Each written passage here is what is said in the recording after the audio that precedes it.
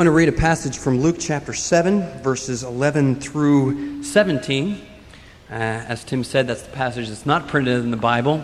I guess that you'll get the same passages that were meant to be preached this week printed in next week's bulletin. But Luke chapter 7, verses 11 through 17. Soon afterward, Jesus went to a town called Nain, and his disciples and a large crowd went along with him. And as he approached the town gate, a dead person was being carried out, the only son of his mother, and she was a widow. And a large crowd from the town was with her. And when the Lord saw her, his heart went out to her, and he said, "Don't cry." Then he went up and touched the coffin, and those carrying it stood still. And he said, "Young man, I say to you, get up." And the dead man sat up and began to talk, and Jesus gave him back to his mother. They were all filled with awe and praised God. "A great prophet has appeared among us," they said.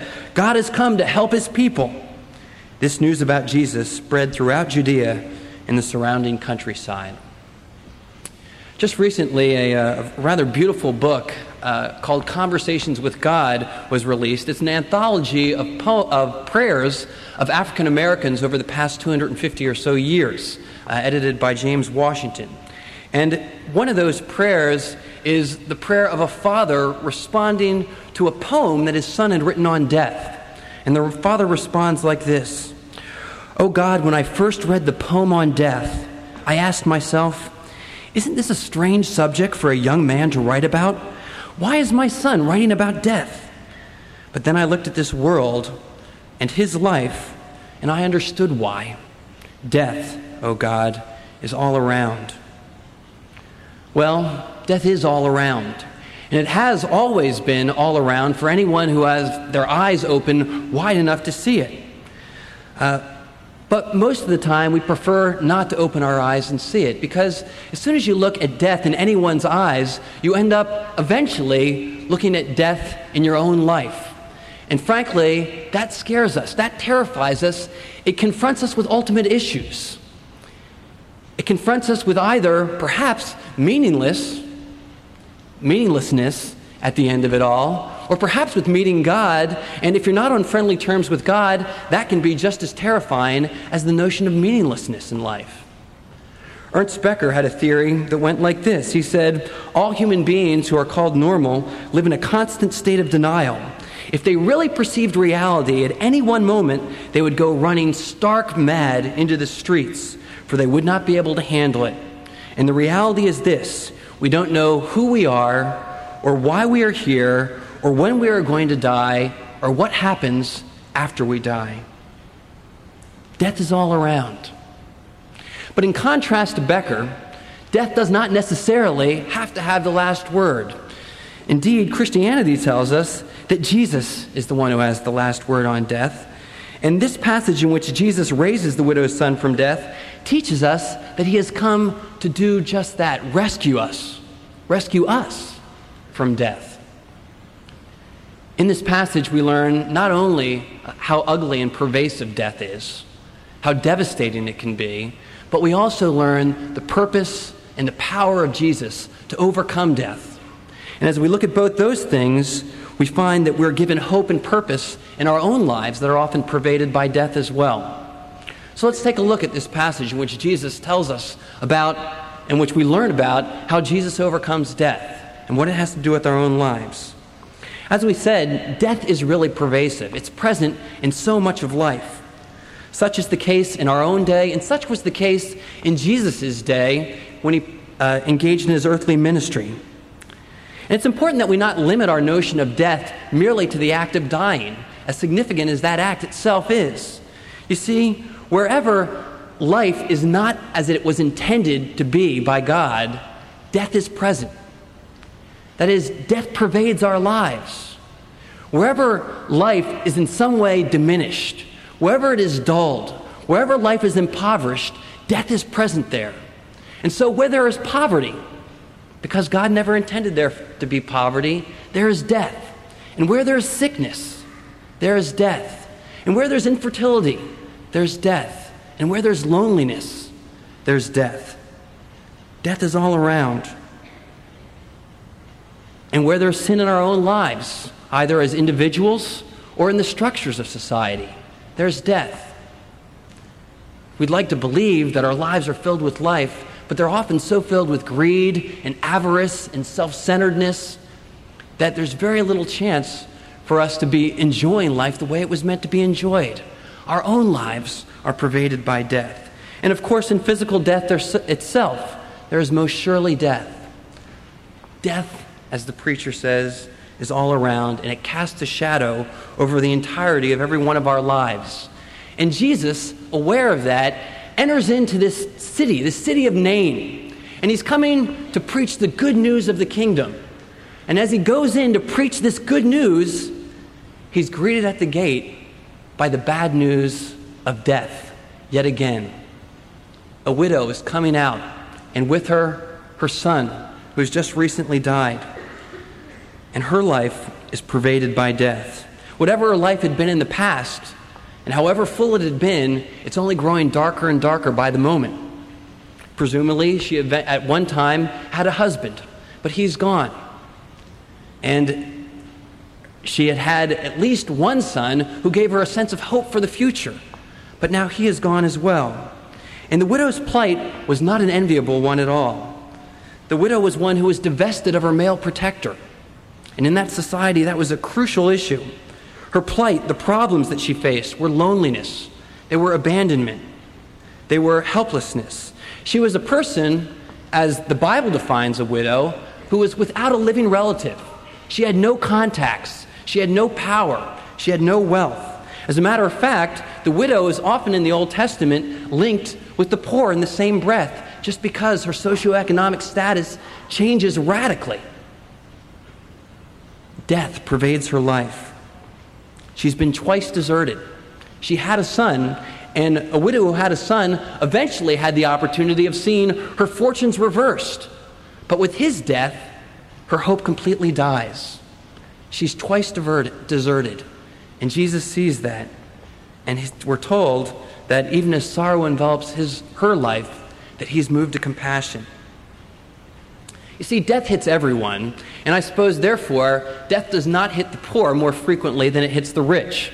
It doesn't hit the haves more than it hits the have-nots. But it does often hit the poor earlier and with far more devastating consequences than it does the rich. We don't know why this widow's son died. We don't know if he was sick. We don't know perhaps if she had had enough financial resources that she might have gotten him medical care that he wouldn't have to die. All we know is that he died. And Jesus comes on this scene, and we're told here that he's filled with compassion. When the Lord saw her, his heart went out to her, and he said, "Don't cry." And already there are intimations of something good about to happen, because we're told that he is the Lord, the one who's in control. And he comes into a devastating situation, but he has more than enough power to handle it. And he gives advice, frankly, that itself has intimations of some hope for the future. Don't cry. Now, I wouldn't advise you to give that advice to people who you know who are mourning. But Jesus has power to do something about death. He invariably intends to do something about this situation, and so those are appropriate words from his mouth. But we need to make sure we don't jump too quick into the hopefulness of this setting. We need to allow the reality of death and its pervasiveness in our lives to rest with us for just a moment. Because if we don't face that reality, then one day it will catch you by surprise. You might think everything is going along just fine, but problems will come, difficulties will come.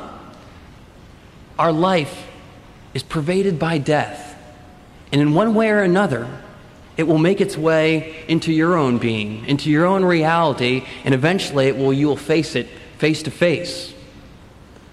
So we need to be aware that it's there, even to get to the place that we're not caught by surprise, but also we need to be aware of death's reality if we're ever to look for a solution. Death is all over. But the second thing this passage does teach us is that Jesus does have a purpose, and he does have the power to overthrow death in all its manifestations. And here it becomes very important to see actually the whole scope of this gospel. This passage comes in the context, and we need to see both what comes prior to it and what comes after it. And in Luke chapter 4, Jesus gives his inaugural address. That is, he gives his kinder, gentler nation speech. He says, what's coming? He says, here's what I plan to do. Here's what I've come on the scene to accomplish. And he says this, the Spirit of the Lord is upon me. He reads from the prophet Isaiah. Because he has anointed me to preach the good news to the poor. He has sent me to proclaim freedom for the prisoners and recovery of sight for the blind, to release the oppressed, to proclaim the year of the Lord's favor. And that text becomes the programmatic text of Jesus' life and ministry. The rest of Luke's gospel is written in order to demonstrate to us that Jesus fulfills his campaign promises. He doesn't speak them and then withdraw them, but he says, what I have claimed that I'm going to do, I actually will do. And Luke sets that out for us. Just after this passage that we've read, in which Jesus raises the widow's son, there comes a time when John the Baptist is in jail. And John didn't expect to be there. He's about to be beheaded, and he's wondering why things have worked out the way they've worked out. Suddenly he begins to have some second thoughts about Jesus. He doubts whether perhaps he's the one who he thought he was. And so he sends some of his disciples on ahead to Jesus, and he tells them to ask Jesus, are you the one we were expecting, or should we look for someone else? And Jesus says, go back to John and tell him this. Tell him and report to him what you have seen and heard. The blind receive sight, the lame walk, and those who have leprosy are cured. The deaf hear, the dead are raised, and the good news is preached to the poor. In other words, Jesus is saying, I am the man. I am the one that you were expecting. Jesus is fulfilling his campaign promises, and he's about to do that in this passage that we're looking at now. When he raises the widow's son, he's saying, I've come to set captives free. I've come to release those in oppression. That's the purpose in my coming, to do away with death in all its pervasiveness. And here, of course, is an important point. And that is, whenever you look at Jesus' miracles, and when you look at this particular miracle, you need to look at the whole context of what's going on, the whole content of what's going on. It's not merely that a dead person is raised here, but you need to ask, who is the dead person who's being raised? Luke doesn't record the details of this passage just because they're satisfy idle curiosity. He has something that he's trying to get across. It's of extreme importance to this passage that it happens to be a widow and her son who are being dealt with. That is, those who are numbered amongst the poor. Because Luke, throughout his gospel, pays special attention to Jesus' ministry to the disenfranchised, to the marginalized, to women in the society of that day who certainly were numbered among those people. And that's why so many people happen to be drawn to Luke's gospel. We see a certain side of Jesus that doesn't come across in quite the same way in the other gospels. His ministry is taken up with those who are particularly destitute, who are particularly needy. And it makes sense that his ministry would be just like that. You see, I don't think we can really say that God loves the poor more than he loves the rich. Some people might want to say that, but that's not really true. What we can say, however, is that he has a special concern for the poor in a way that he doesn't have for the haves of this world. In the same way that, frankly, parents who have a handicapped child give special attention to that child. They don't love that child more than their other children, but they do give them special care. They do give them special attention. Remember, Jesus has come to turn back death. And wherever death is most concentrated, and it's just dripping in this scene, Jesus comes on the scene with concentrated effort to turn it back.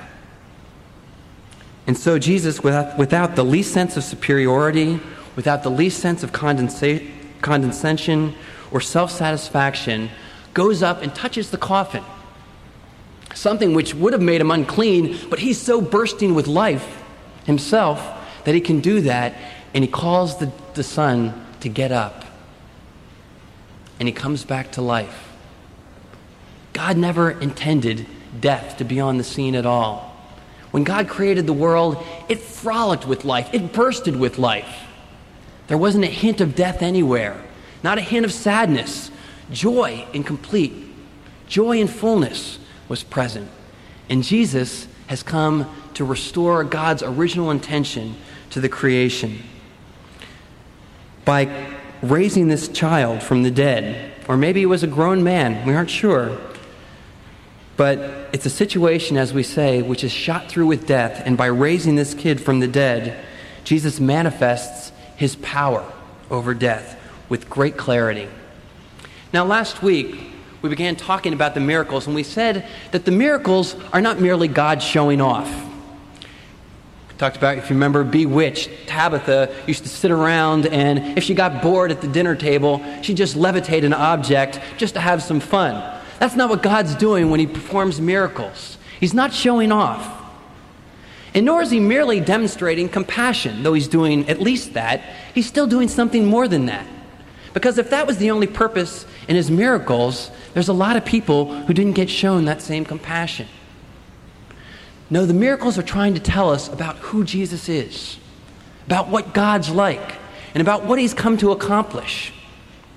And this miracle tells us, first and foremost, that Jesus has come to abolish death. He's come to bring life in fullness. You know, we've heard the attack on crime speeches. We've heard the attack on poverty speeches. Jesus gives his attack on death speech, far more encompassing. He doesn't want anything that stands in the way of life to remain. And we're told in the miracles, therefore, about Jesus, that he's the Christ, that he's the Son of God, the one who has come to bring life. He's come to bring a whole new order of things. And the phrase that Luke uses to get that across is the kingdom of God. You read that often if you read through the Gospels, but I'm not sure we explain it as often as we ought. As a matter of fact, when we're told that Jesus preaches, it's not merely that he preaches the good news. If you read Luke's Gospel, whenever he preaches the good news, it has a qualification on the end of that. It's the good news of the kingdom. The good news of the kingdom. And it's exactly what Jesus is referring to in Luke chapter 4 when he says he's come to proclaim the year of the Lord's favor. That is a new age. And he's saying there's a scope of salvation that I'm bringing that is much larger than just what goes on in your interpersonal life. The scope of the salvation that I'm bringing encompasses both sin and cities, or both souls and cities, sickness and sin. It covers both structures and sad situations. It deals with both persons and poverty. It's cosmic in scope. It encompasses everything. The King, Jesus, comes to heal, comes to mend, comes to make whole everything that is broken, everything that is fractured, everything that is wrong about this world. And by demonstrating his power over death, the ultimate foe, he makes it clear that all lesser foes will fall as well. But how is he able to defeat death? How is he able to do it? What gives him the right to raise someone from the dead?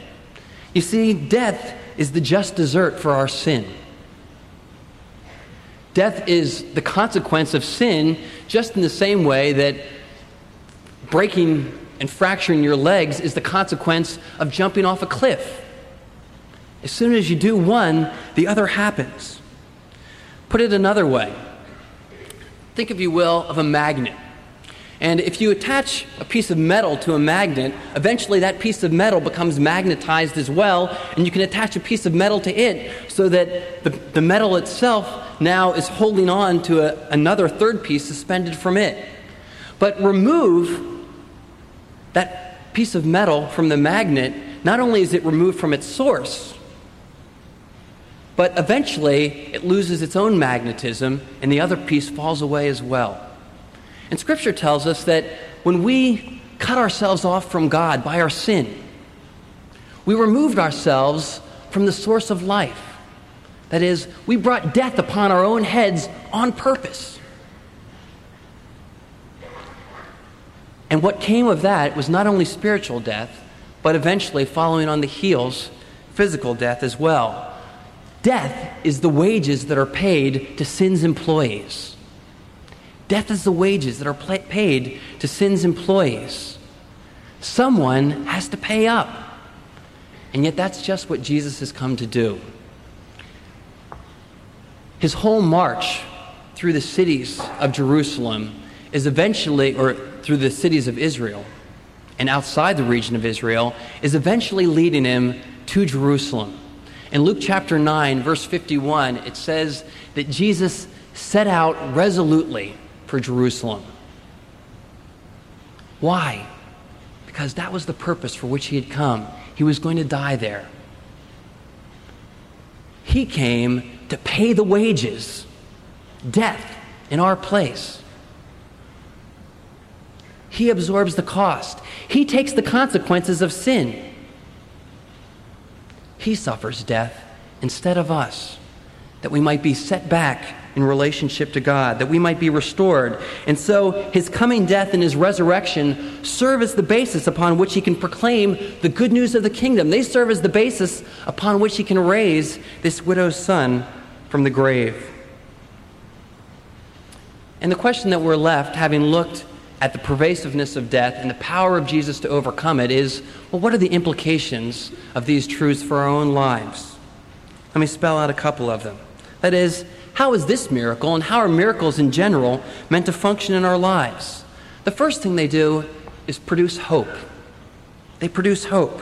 They convince us that things will not always be the way that they are. A day is coming when the kingdom will arrive in fullness. The span of our lives, in reality, is short.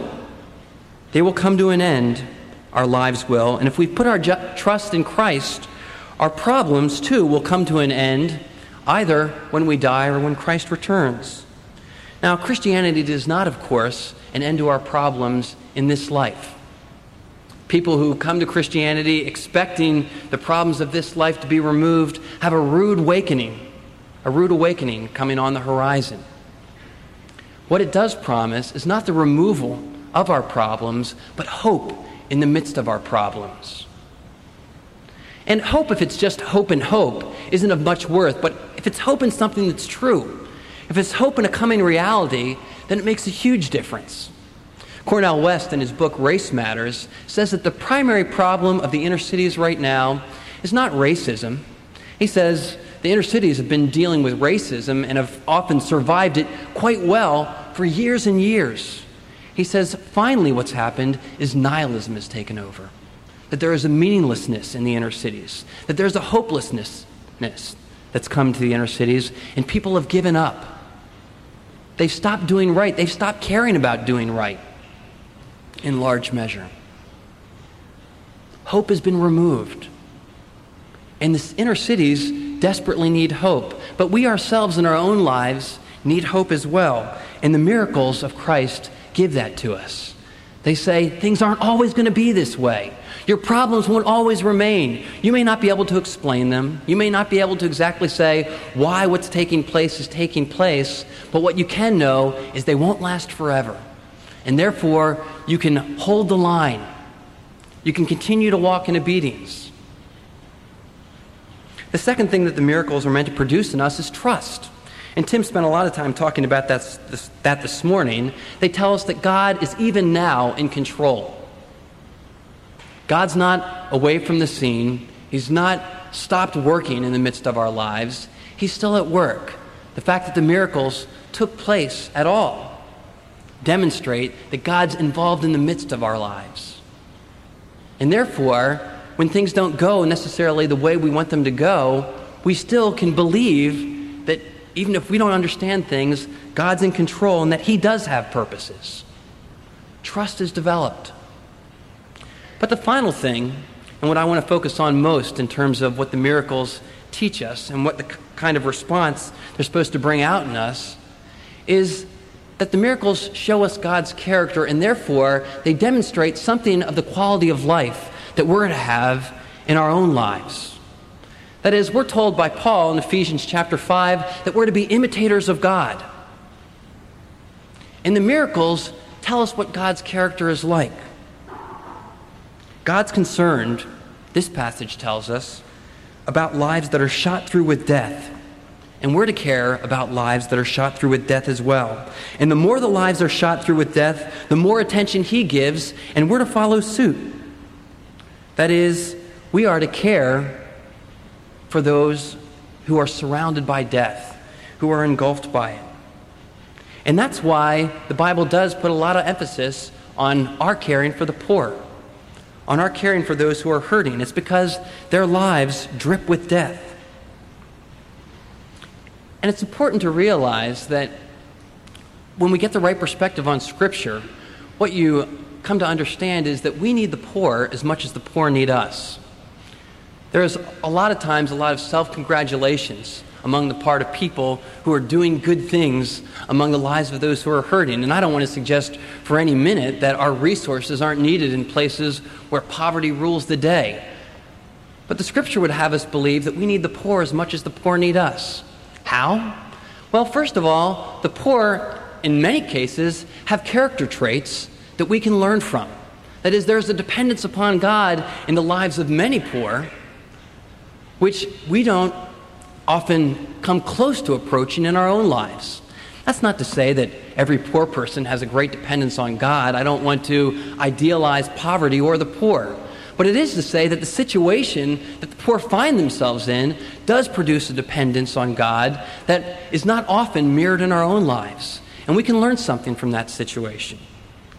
A second reason why we need the poor is because in caring for those whose lives are shot through with death, we ourselves are humanized. We're given life. That is, our own tendency to self-absorption is counteracted. Where death is encompassing us because we are so focused on ourselves, because we are pampering ourselves, by thrusting ourselves out into the needs of others, that aspect of our lives is countered and we're transformed in it. And we need the poor for that reason as well. They give us the opportunity to give testimony to the fact that we believe that God is faithful, that the kingdom is coming.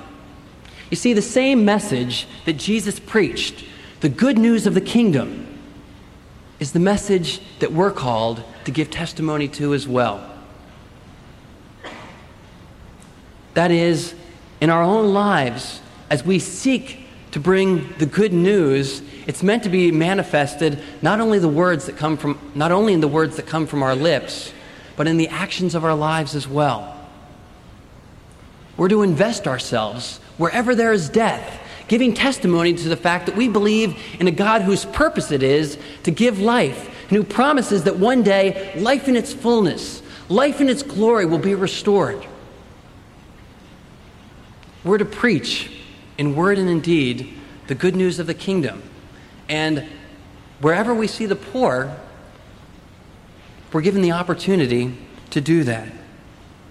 Revelation chapter 21 tells us that when Christ comes again, he will wipe away every tear from our eyes. There'll be no more death or mourning or crying or pain, for the old order of things has passed away. That day is coming. There'll be no more poverty. There'll be no more death. There'll be no more loneliness. There'll be no more sin. There'll be no more separation from God in any of our lives. No more alienation.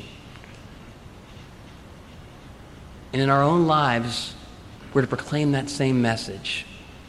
To those of you who are going out in the village church, I encourage you to bring the gospel of the kingdom in its fullness to the village.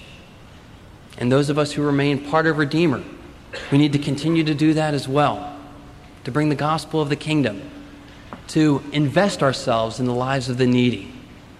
Not out of guilt, but because, again, we believe in the God who gives life, and whom to know is life itself, who's revealed himself to us and whose love is better than life. And when you come to know him, you can't help but desire to invest yourself in the lives of others. Let's pray. Our God, we thank you that salvation that you bring is full and complete. We ask that we might know it more fully in our own lives, and that we might demonstrate it as we speak and bring it to others. We ask this in Jesus' name. Amen.